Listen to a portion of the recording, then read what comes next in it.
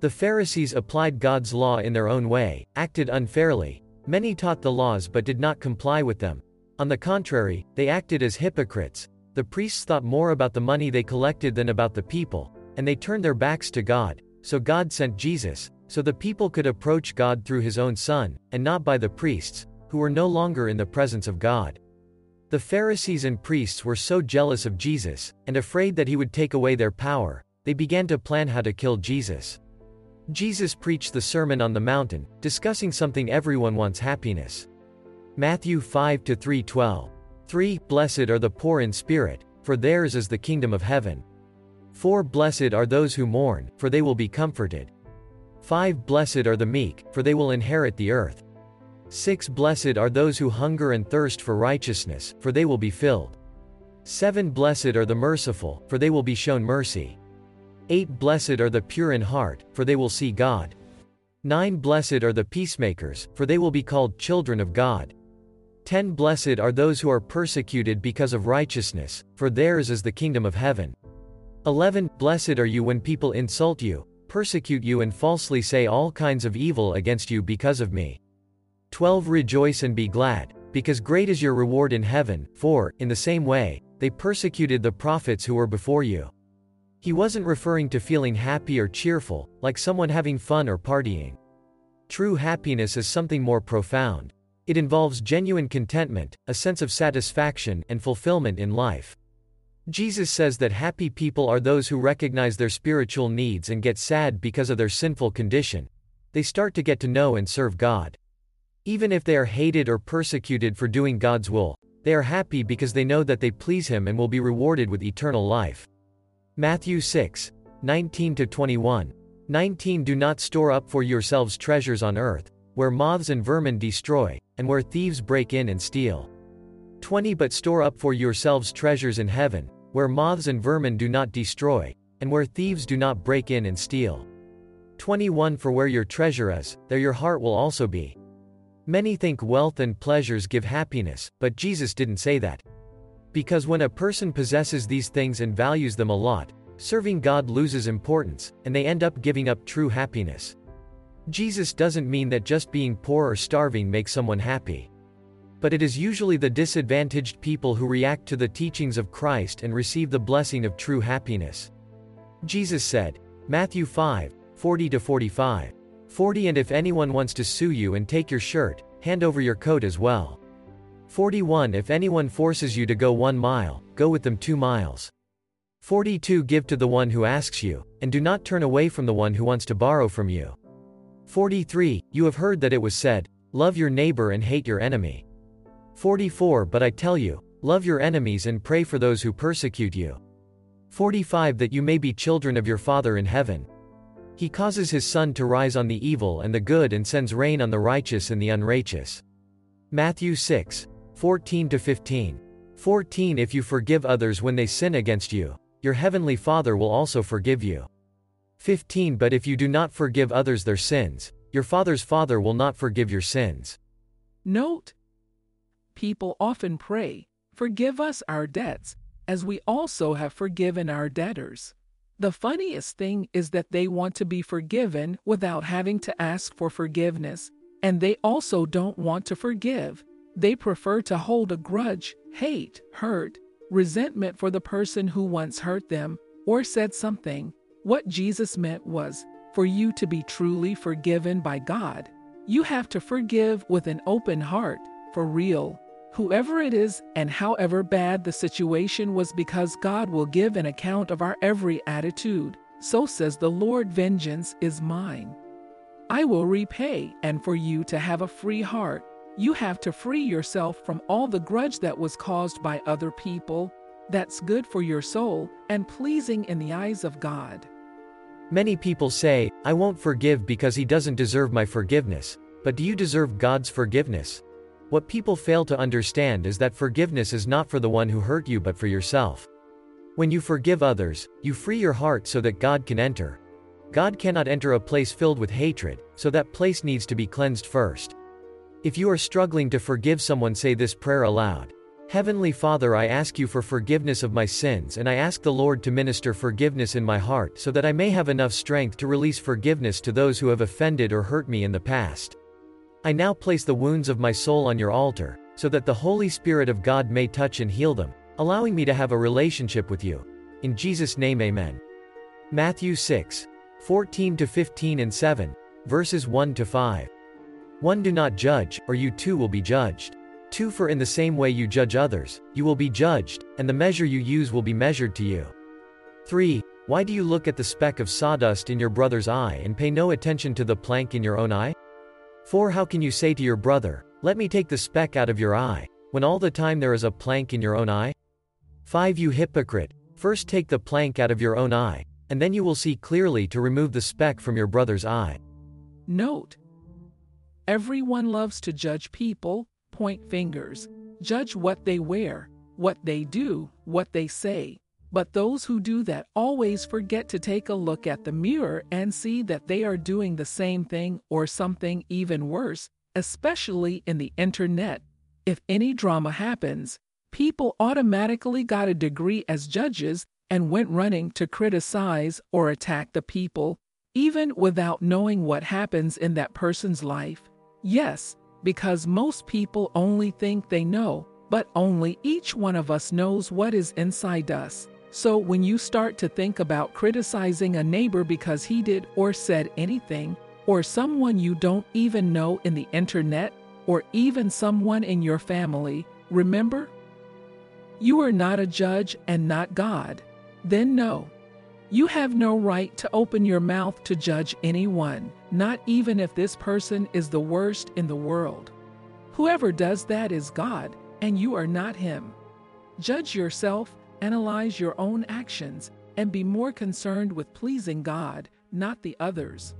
In Galilee, a woman with a continuous flow of blood for 12 years spent all her money on doctors. She heard about Jesus and went out looking for him. She was considered unclean, there was a large crowd around him, and everyone was a squeeze. She thought, if I can only touch his clothes I will be cured. She approached and touched his clothes, her blood flow stopped instantly. And Jesus asked, who touched me? Peter said, someone in the crowd around you, Lord. Jesus said, someone touched me because power came out of me. Then the woman bowed down before him and told what happened. Jesus said, daughter, your faith cured you. Go in peace and be cured of your illness. Mark 5:34. Jesus wore a garment called a tunic, which was common attire for men during that time. In Numbers chapter 15, God commanded that all tunics have a hem, a border with a blue cord, inscribed with his commandments. This means that all Jews, including Jesus, who wore such a tunic, had this hem. But why was Jesus's hem more special? It ties back to the prophecy in Malachi 4:2. But for you who revere my name, the Son of Righteousness will rise with healing in its wings, or hem. So, when the woman touches specifically the hem of Jesus' garment, the prophecy of Malachi is fulfilled. Note: man's sacrifice is his health to make money. Then he sacrifices money to recuperate his health. And then he is so anxious about the future that he does not enjoy the present, the result being that he does not live in the present or the end. He lives as if he is never going to die, and then dies having never really lived. How many people spend all the money searching for a cure but forget that they have the greatest doctors at their disposal? You need to have faith and believe in the cure, that Jesus will heal you. Matthew 8:23-28. Then he got into the boat and his disciples followed him. Suddenly a furious storm came up on the lake, so that the waves swept over the boat. But Jesus was sleeping. The disciples went and woke him, saying, Lord, save us, we're going to drown. He replied, you of little faith, why are you so afraid? Then he got up and rebuked the winds and the waves, and it was completely calm. Jesus slept during a storm to show us that peace is not in the absence of difficult moments, but in the presence of God. Jesus went to Bethsaida. The crowds followed Jesus on foot from the towns. When Jesus landed and saw a large crowd, he had compassion and healed them. As evening approached, the disciples came to him and said, this is a remote place, it's already getting late. Send the crowds away, so they can go to the villages and buy themselves some food. Jesus said they did not need to go away, so the disciples were to give them something to eat. They said that they only had 5 pieces of bread and 2 fishes, which Jesus asked to be brought to him. Jesus directed the people to sit down in groups on the grass. The crowd sat in groups of 50 and 100. Taking the 5 pieces of bread and the 2 fishes and looking up to heaven, he gave thanks and broke them. Then he gave them to the disciples, and the disciples gave them to the people. They all ate and were satisfied, and the disciples picked up 12 baskets full of leftover broken pieces. The number of those who ate was about 5,000 men, besides women and children. No matter what you are going through, trust in God, and He will multiply everything in your life. During the journey on the sea, the disciples were distressed by the wind and waves but saw Jesus walking towards them on the sea. John's Gospel specifies that they were 5 or 6 kilometers from their departure point. The disciples were startled to see Jesus, but he told them not to be afraid. Peter asked Jesus, "If it is you, command me, Lord Jesus, that I go to meet you above the waters." Jesus says in response, "Come." After Peter came out of the ship and walked on water, he became afraid of the storm and began to sink. He called out to Jesus for help. Jesus caught him and, commenting on his lack of faith, led him back to the ship. After that, the storm stopped. Matthew 14:27-31. Jesus was preaching in the synagogue and said, "I am the living bread that came down from heaven. If someone eats this bread, they will live forever. This bread is my flesh, which I will give for the world's life. Just as the living Father sent me and I live because of the Father, so he who feeds on me will live because of me." Jesus asked the 12, "Don't you want to go either?" Simon Peter answered him, "Lord, to whom we shall go? You have the words of eternal life." Then Jesus replied, "Haven't I chosen you, the 12? Yet, one of you is a devil." He referred to Judas, son of Simon Iscariot, who would later betray him although he was one of the 12. John 6. Jesus was saying that he would serve as an offering to God for our sins, and from that day on, to approach God was only possible through the one who sent him, Jesus. Note: he also already knew who would betray him. What many people do not understand is that all of this had to happen for the scriptures to be fulfilled. But people say, "But if he was the Son of God, why he did not get away from it? Because if it were for him to get away, he would not have even come to earth. He went for the purpose of being the final offering to God for our sins. He did not need to pass through any of this. He did this for us, even though people don't care about it." Judas did not understand what Jesus came to do. He thought Jesus would become king of Judea, defeat the Romans, and free the Jews from oppression. Jesus performed only 2 miracles in Jerusalem, and they both in pools, at the pool of Siloam, when he healed the blind man in John 9, and the lame man who lay at the pool of Bethesda for 38 years in John 5. 2 Samuel 5-6 states, "The Jebusites taunted David, 'You will never get in here. Even the blind and lame could keep you out.' They pronounced a curse on him. David conquered Jerusalem and later Jesus came to revoke every curse. When he healed the blind man, Jesus gave 3 signs. The first was he spat mud into his eyes, reproducing the creation of the man from the mud. The second was to lead him out of darkness into the light, and the third was to open his spiritual vision and show that he is God. He did this on a Saturday to show that it is not about religiosity and tradition, but about manifesting the glory of God. So if you have a problem, don't ask why God, but what for? And the answer will be, to manifest the glory of God. 1 Corinthians 15:45-49. 45. The first man Adam became a living being, the last Adam, a life-giving spirit. 46. The spiritual did not come first, but the natural, and after that the spiritual. 47. The first man was of the dust of the earth, the second man is of heaven. 48. As was the earthly man, so are those who are of the earth, and as is the heavenly man, so also are those who are of heaven. 49. And just as we have borne the image of the earthly man, so shall we bear the image of the heavenly man. Paul is here pointing out the difference between 2 kinds of bodies, that is, the natural and the spiritual.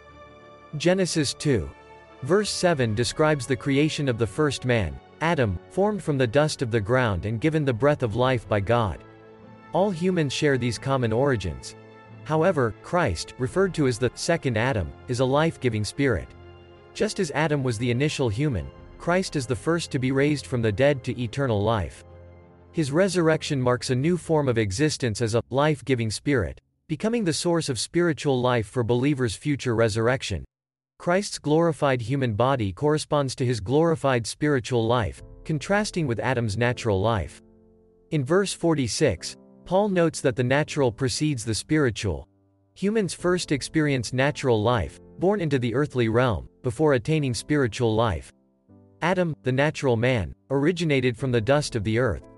Christ, despite existing eternally, is termed the second man or second Adam because he came from heaven to earth after Adam. Although Christ had a human body like other humans, he did not originate from earthly dust but came from heaven. Due to his birth from a virgin through the Holy Spirit, Jesus did not inherit the sinful nature passed down through Adam's lineage. While Eve sinned first, sin entered the world through Adam. Romans 5:12 Therefore, just as sin entered the world through one man, and death through sin, and in this way death came to all people, because all sinned. This means that a father represents his descendants. Since Jesus did not have a literal biological father, the sinful nature was not passed on to him. Colossians 2:9 For in Christ all the fullness of the deity lives in bodily form. Jesus embodies two natures, divine and human. His human nature was derived from Mary, while his divine nature came through God, the Holy Spirit. Consequently, Jesus stands as both God and man, sinless, free from original sin, and fully divine and human. As all humanity is connected to Adam, everyone possesses an earthly body akin to his. These bodies are suited for earthly life but are limited by death, disease, and weakness due to sin introduced by Adam. Currently, all resemble Adam, but believers will eventually be transformed to be like Christ.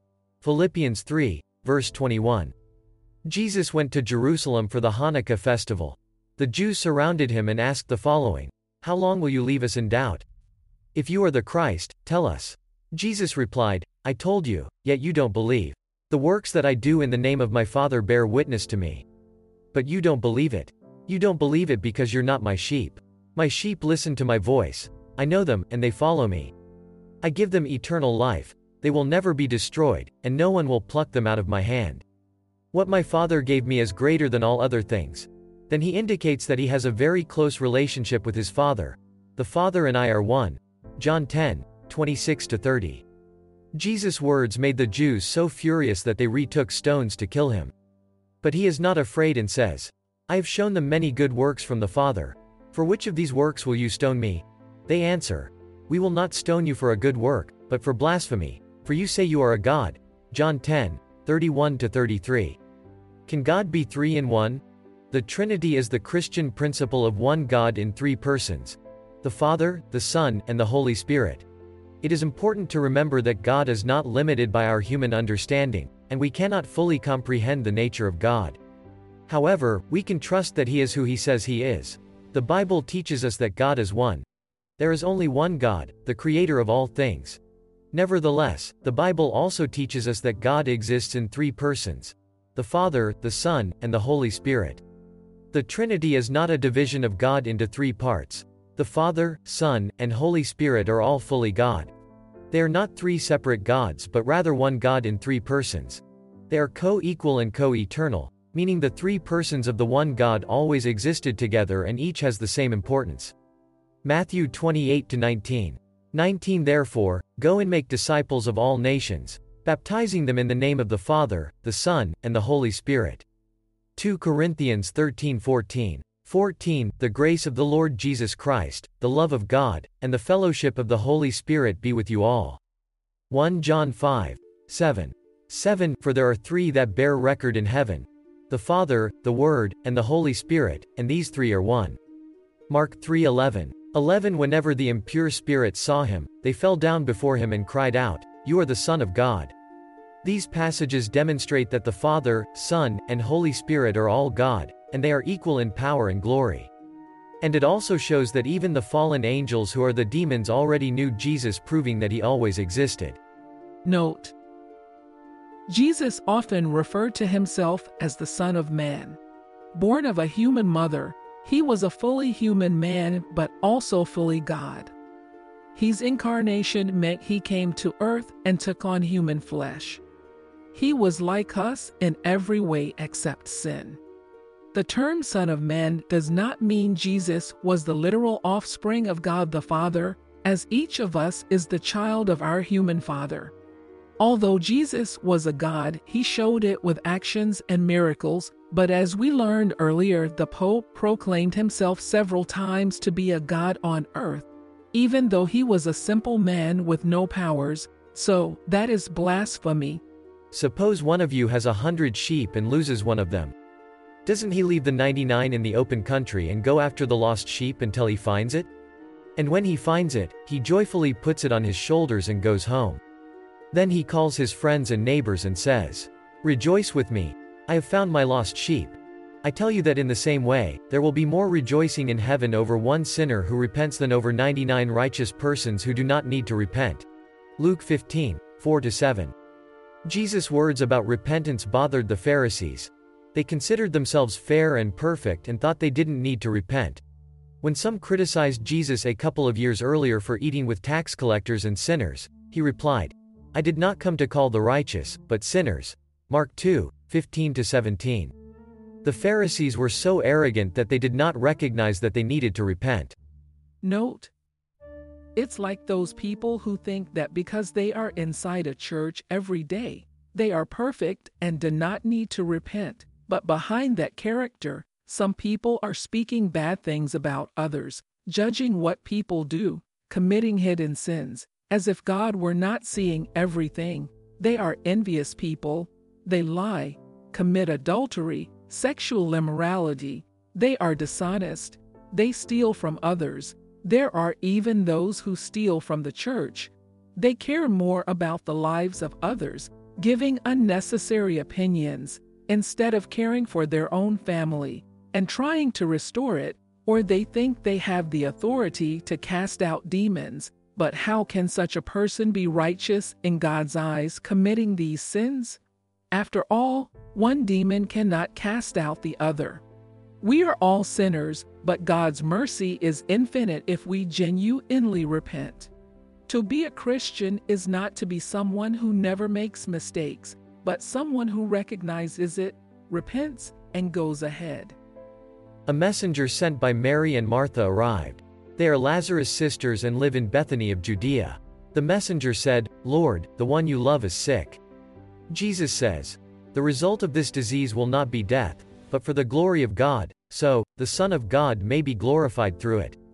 Lazarus, our friend, fell asleep, but I'm going there to wake him up."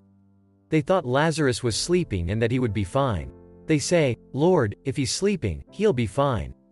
Then Jesus says bluntly, "Lazarus died, but let's go where he is." When Jesus arrived, Lazarus was already dead for 4 days. Martha went to meet him and said, "Lord, if you had been here, my brother would not have died." Jesus said, "His brother will be resurrected." Martha replied, "I know he will rise in the resurrection, on the last day." Jesus said to her, "I am the resurrection and the life. Who believes in me, even if he dies, will live, and who lives and believes in me will not die forever. Do you believe that?" She answered him, "Yes, Lord, I have believed that you are the Christ, the Son of God who was to come into the world." They went to the tomb of Lazarus, and all who were in their house also went there. When Jesus got there, he cried, and some said, "Couldn't he, who opened the eyes of the blind man, have prevented this man from dying?" Jesus said, "Take off the stone," and Martha answered, "Lord, it smells bad because it's been 4 days." Jesus said to her, "Didn't I say that if you believed, you would see the glory of God?" So they removed the stone. Jesus looked up and said, "Father, I thank you for listening to me. I know you always listen to me, but I said this because of the people here, so they may believe that you sent me." After saying this, Jesus cried out aloud, "Lazarus, come out." The dead man came out with his hands and feet wrapped in linen bands and his face wrapped in cloth. Jesus said to them, "Take off his cloths and let him go." John 11, 1-44. After this miracle, the news spread and reached the ears of the high priest Caiaphas. He was the only man who could offer a holocaust and enter the presence of God, but his greed and arrogance only drove him away from God. He said, "This man is performing many miracles. If we let him free, many will believe in him, and we will lose our place in the Sanhedrin. So it is better for a man to die than to lose the whole nation." And everyone agreed to kill Jesus. Arriving in Judea, some Pharisees approached Jesus to put him to the test. And they asked him, "Is a man allowed to divorce his wife for any reason?" Jesus replied, "Didn't you read that, in the beginning, the Creator made the man and woman and said, 'For this reason, the man will leave father and mother and join his wife, and the two will become one flesh?' Thus, they are no longer two but one flesh. Therefore, what God has united, no one separates." They asked, "So why did Moses have a divorce certificate given to the woman and send her away?" Jesus replied, "Moses allowed you to divorce your wives because of your hardness of heart. But it wasn't like that from the beginning. I say that anyone who divorces his wife, except for sexual immorality, and marries another woman, will be committing adultery." The disciples said, "If this is the situation between a man and his wife, it is better not to marry." Jesus replied, "Not everyone can accept this word. Only those to whom it is given. Some are eunuchs because they were born like this. Others were made like this by men. Others became eunuchs because of the kingdom of heaven. Whoever can accept this, accept it." Matthew 19:10-13. 1 Timothy chapter 4 verse 141. The Spirit clearly says that in later times some will abandon the faith and follow deceiving spirits and things taught by demons. Two such teachings come through hypocritical liars, whose consciences have been seared as with a hot iron. 3. They forbid people to marry and order them to abstain from certain foods, which God created to be received with thanksgiving by those who believe and who know the truth. 4. For everything God created is good, and nothing is to be rejected if it is received with thanksgiving. When God instituted marriage since Eden, he made no exception for divorce. In Moses' laws, the exception was made if there is a betrayal, but if it is for any other reason, the person who marries another one is committing adultery in God's eyes. Many people got married thinking about getting the divorce, if it does not work out, instead of thinking about a permanent marriage. Jesus also says that if they prefer to be single to dedicate themselves more to God, it's up to them, but there was nothing in the Bible saying that God forbade man to get married to dedicate himself only to serve him.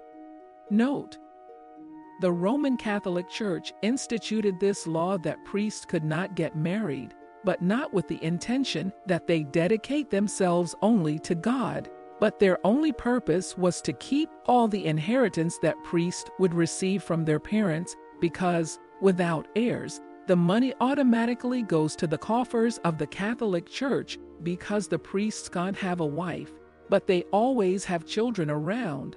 Many commit the atrocity of pedophilia.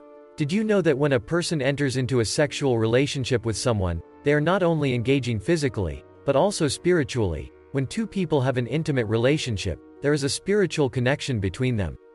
We are spiritual human beings, that is, we live in a physical body here on earth, but we have a spirit within us which was placed by God to interact with us. It turns out that when we enter into a sexual relationship with someone outside of marriage, we open a gap for the enemy. And have you noticed that the relationship of those who live in fornication, that is, sex before marriage, is almost always in crisis? Some couples cannot separate, they even want to leave and live their lives separately, but there is always a connection between the two that does not allow that. Because these people are connected with their spirit, and when they end a relationship, the pain is much greater and it is very difficult to overcome this loss because the person has given up body and soul. The Bible says that when one person sleeps with another, they become one flesh, that is, it is as if they were spiritually married. Now just imagine a person who has several sexual partners, who can be considered single in the physical world, but is married to several in the spiritual realm. That's when demons gain influence and authority, forming soul bonds that act like an imprisoning force. This influence can manifest during intimate moments, where thoughts are in someone else, hindering the ability to break free. There are people who go for years without any kind of communication with their former sexual partner, but the moment they receive a message or see a recent photo of the other person, they are emotionally shaken. What happens is that, they became one flesh and time is not able to undo this union. This also explains the fact that many marriages today are in distress. The spiritual war in the relationship of the spouses is so great that they cannot be happy because they are still connected to other sexual partners from the past, and the result is people seeking sexual satisfaction outside of marriage. The initial irresistible attraction before marriage is often replaced by post-marital coldness, orchestrated by these demonic forces. The demons operate contrary to the teachings of God, first encouraging premarital sex and later aiming to sabotage marriages. potentially leading to divorce. The repercussions of premarital sex extend beyond physical acts, generating addiction and persistent guilt, trapping individuals in a cycle of sin. God created marriage so that husband and wife could feel completely satisfied in their sexual needs, and seeking these desires outside of marriage is a sin against our own bodies. If you want to break this curse, pray aloud, saying, Heavenly Father, I ask you forgiveness for committing sins against my own body, which is the temple of the Holy Spirit. I want to break all soul ties from my previous relationships. I renounce all the harm that these sexual alliances may have caused in my life. Cleanse my heart so that my feelings and thoughts are focused only on you. Bring clarity to my mind because your word says that the heart is deceitful. Cleanse my eyes, ears, mind, and every area where the enemy has brought resistance into my life. I repent and renounce the spirits behind mental adultery, physical adultery, betrayal, fornication, sexual immorality, lewdness, lust, carnal desires, sexual fantasies, impure thoughts, and obsession with the physical body. I ask you to disconnect my soul from each person with whom I have committed sexual sins. It is my will to break all soul ties, mind ties, and every spiritual connection. I declare that my soul is free from all the bonds established with those individuals. I will not allow any part of their soul to remain in me, nor will any part of mine remain in them. Therefore, I disconnect my soul from those people, and I disconnect their souls from me. I cancel every curse in my sentimental life and declare that I am washed and redeemed by the blood of Jesus. If you are married, ask Jesus to restore your marriage and break all spiritual bonds related to your sexual history in the name of Jesus. Amen. 1 Corinthians chapter 6 verses 15 to 20. Know ye not that your bodies are the members of Christ? Shall I then take the members of Christ and make them the members of a harlot? God forbid. 16 What? Know ye not that he who is joined to a harlot is one body with her? For two, saith he, shall be one flesh. 17 But he that is joined unto the Lord is one spirit. 18 Flee sexual immorality. Every other sin, a person commits is outside the body, but the person who is sexually immoral sins against his own body. 19 What? Know ye not that your body is the temple of the Holy Ghost which is in you and which ye have from God, and that ye are not your own? 20 For ye are bought with a price. Therefore glorify God in your body and in your spirit, which are God's. Matthew 19:23-24.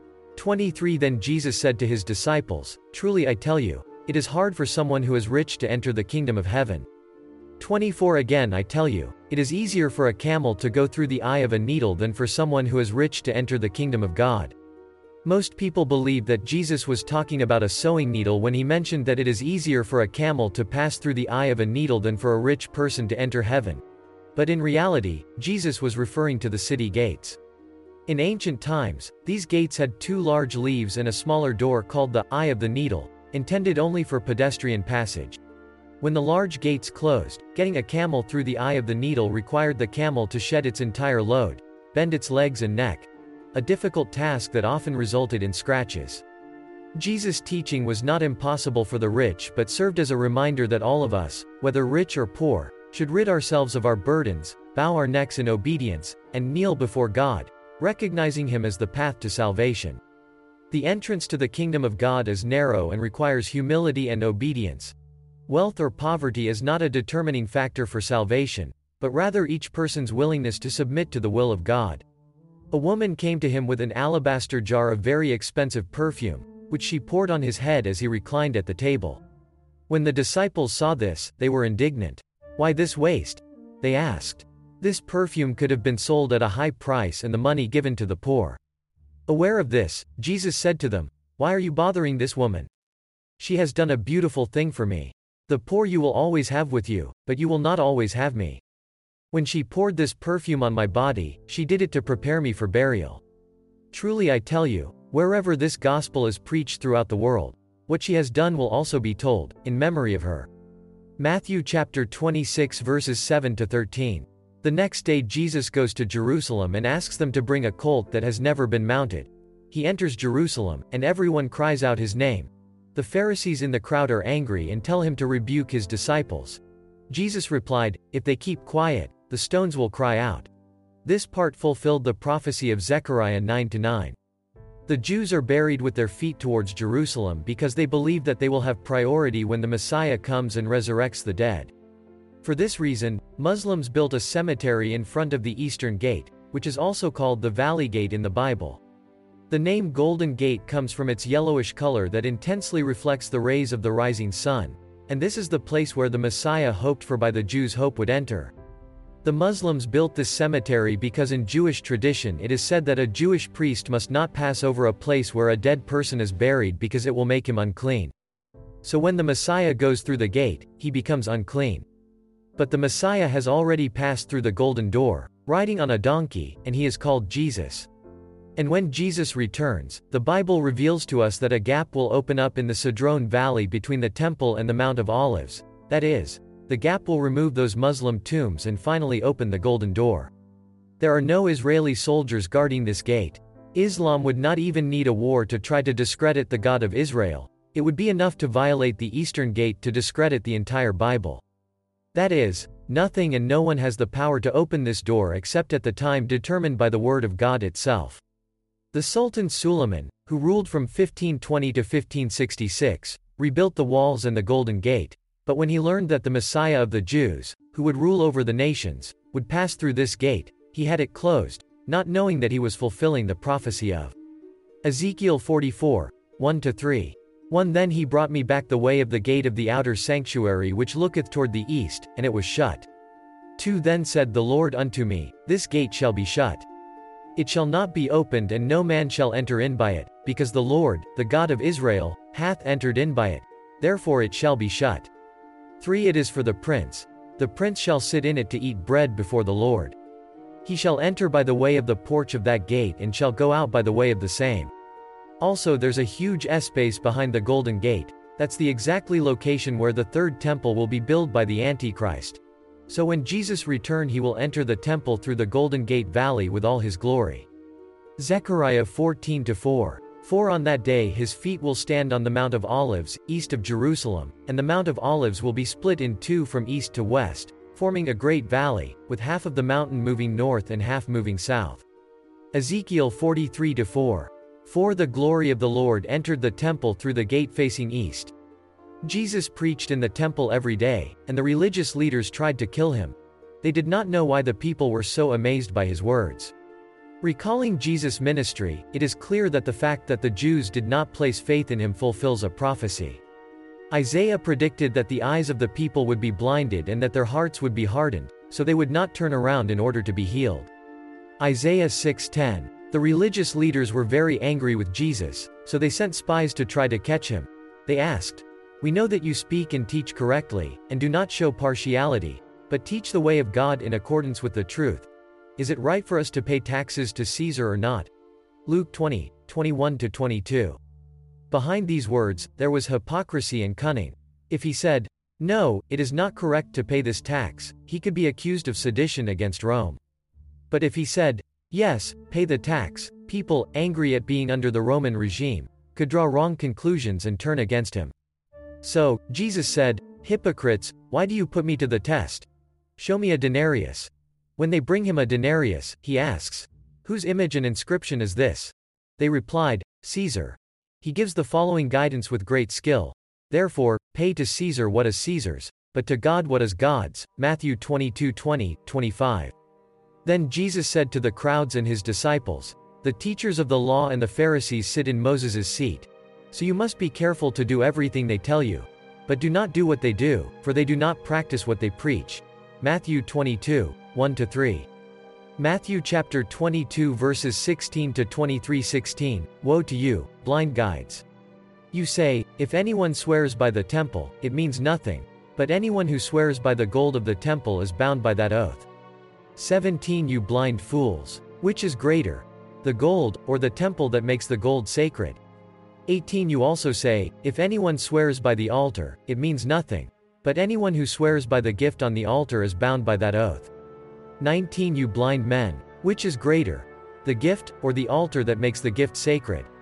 20 Therefore, anyone who swears by the altar swears by it and by everything on it. 21 And anyone who swears by the temple swears by it and by the one who dwells in it. 22 And anyone who swears by heaven swears by God's throne and by the one who sits on it. 23 Woe to you, teachers of the law and Pharisees, you hypocrites! You give 1/10 of your spices, mint, dill and cumin. But you have neglected the more important matters of the law, justice, mercy and faithfulness. You should have practiced the latter, without neglecting the former. Note, after millennia, we live in the same situation. Religious leaders teach one thing and do another, value more the amount of tithes and donations they will receive instead of how many souls can be saved. The Vatican, for example, gathers $6 billion in goods. In 2009, the Vatican Bank was being investigated for money laundering because of the Italian mafia, which does business with the Catholic Church. According to Judge Nicola Gratteri, local priests usually visit the homes of mafia bosses for a coffee. This gives strength and popular power to crime. According to a survey, 88% of mobsters arrested in Italy call themselves religious. He says, before the killing, the mobster prays, they ask for protection for the saints. Jerusalem, Jerusalem, you who kill the prophets and stone those sent to you. How often I have longed to gather your children together, as a hen gathers her chicks under her wings, and you were not willing. Matthew 23, 37-38. Note, as we learned before, God always sent his prophets to try to open the eyes of his chosen people and bring them close to him, but they preferred to kill the prophets and not listen to them. Jezebel was the one who killed the most God's prophets. God never abandoned his people. It was them who turned their backs on God and went to worship statues. Whenever the people turned to God, there was always peace and prosperity in Israel, and he gave them victory in all battles. All the leaders and chief priests were gathered in Caiaphas' house, and together they were planning how to arrest Jesus and kill him. That's when Judas Iscariot came to them and asked what they would give him if he delivered Jesus. And they said 30 pieces of silver, so Judas accepted, and from then on, Judas watched for an opportunity to hand him over. Note, Judas betrayed Jesus for an amount that would be equivalent to what a worker would receive from payment for 4 months of work. The Last Supper. Jesus joined the 12 disciples and went to celebrate the festival of unleavened bread, the Passover. Not Easter. While eating, he said, "Truly, I tell you, one of you will betray me." They were very sad and began to say to him one after the other, "Surely you don't mean me, Lord?"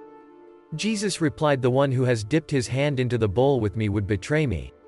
The Son of Man will go just as it is written about him. But woe to that man who betrays the Son of Man. It would be better for him if he were not born." Then Judas, the one who would betray him, said, "Surely you don't mean me, Rabbi?" Jesus answered, "You have said so." While they were eating, Jesus took bread, and when he had given thanks, he broke it and gave it to his disciples, saying, "Take and eat. This is my body." Then he took a cup, and when he had given thanks, he gave it to them, saying, "Drink from it, all of you. This is my blood of the covenant, which is poured out for many for the forgiveness of sins." Matthew chapter 26 verse 21-28. Note, when Jesus said those words, he was saying he would be the sacrifice for our sins. He would spill his blood and die for us to make a new covenant with God through him, so we would not need a high priest offering a holocaust for our sins anymore. Thanks to his sacrifice, Jesus is the bridge who connects us to the Lord, and now we can ask for forgiveness directly to God in the name of Jesus. Arriving at the Mount of Olive Trees, Jesus said, "Tonight you will abandon me." Peter said, "I will never abandon you," and Jesus answered, "Just this night before the rooster crows, you will deny me 3 times. Jesus went to pray and asked them to watch, but they fell asleep. Jesus said, "Get up and let's go. Here comes the one who betrays me." Judas arrived with several armed men. He told the soldier, the one I greeted with a kiss on the cheek, to arrest him. And so he did. A disciple pulled the sword and wounded the soldier's ear. Jesus said, "Keep the sword. For all who wield the sword shall die by the sword." Jesus healed his ear and said, "Do you think I can't ask my Father, and he wouldn't immediately send more than 12 legions of angels at my disposal?" How would the scriptures that say things should happen this way be fulfilled? At that time, Jesus said to the crowd, "Am I leading any rebellion so that you may come and arrest me with swords and rods? Every day I taught in the temple, you didn't arrest me. But all this happened so that the scriptures of the prophets could be fulfilled." Then all the disciples abandoned him and fled. Jesus was taken to the house of Annas and Caiaphas and then to the Sanhedrin to accuse him, but he did not open his mouth. Jesus was assaulted and humiliated. Meanwhile, Peter was outside, and the handmaid asked him, "Aren't you one of that man's disciples? He says I don't know what you're talking about." Other people recognize him, and he denied with an oath, "I do not know the man." So someone else asks, "Weren't you in the garden with him?" And for the third time, he began to curse and to swear, saying, "I know not the man."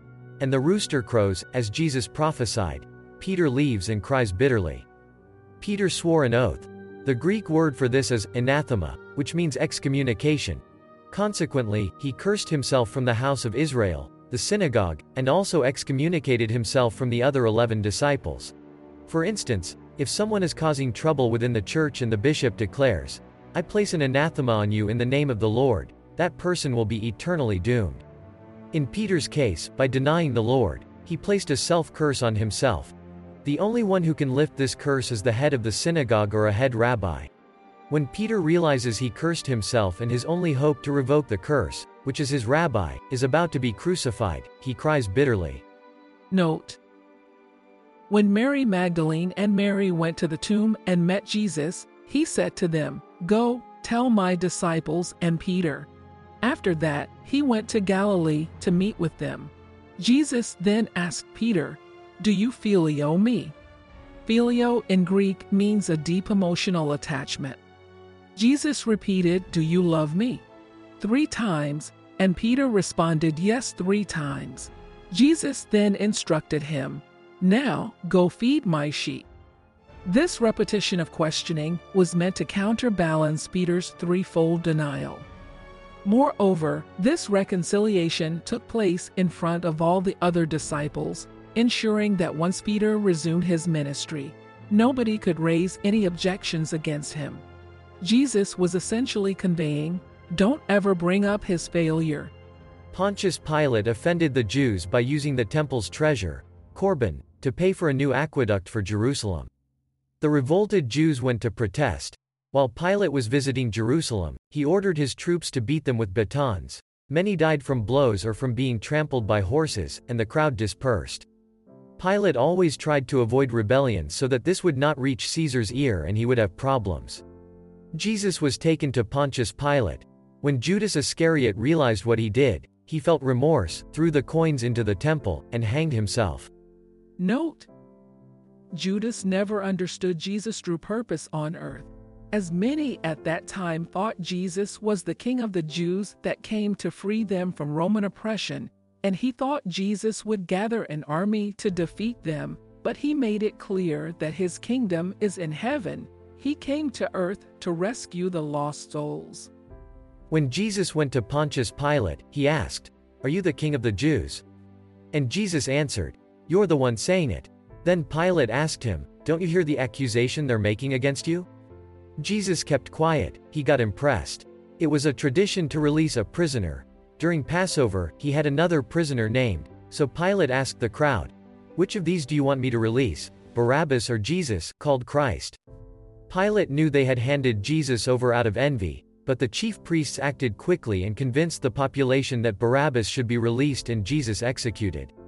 Pilate was in court, and his wife sent him this message, "Do not get involved with this man. He's innocent because today, in a dream, I suffered a lot because of him." Pilate asked, "What shall I do with Jesus, called Christ?" Everyone replied, "Crucify him." Why? What crime did he commit?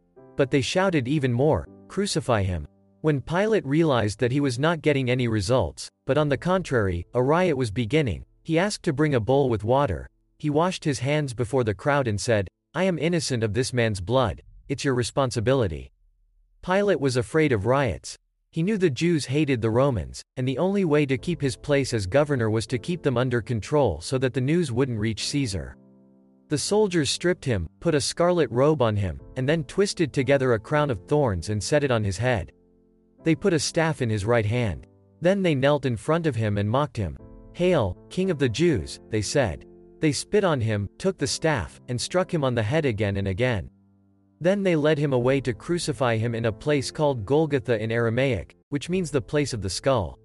Note: they very curious and vital fact. Everyone knows that Jesus died on the cross, but one thing that few people know is that the whole cross was tailor-made for a person who would to die on it. And before Jesus was crucified, he was placed next to Barabbas to be judged by the people, who could free one of the two. Then the Jews decided to send Jesus to death and release a cruel murderer.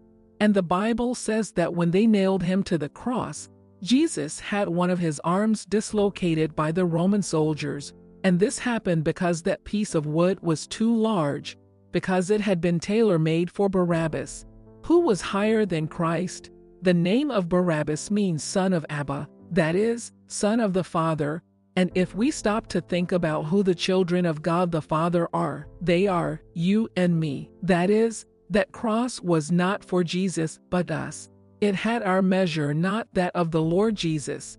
Then they crucified him with 2 thieves, and Pilate had a sign prepared and nailed to the cross, with the following inscription: Jesus of Nazareth, King of Jews.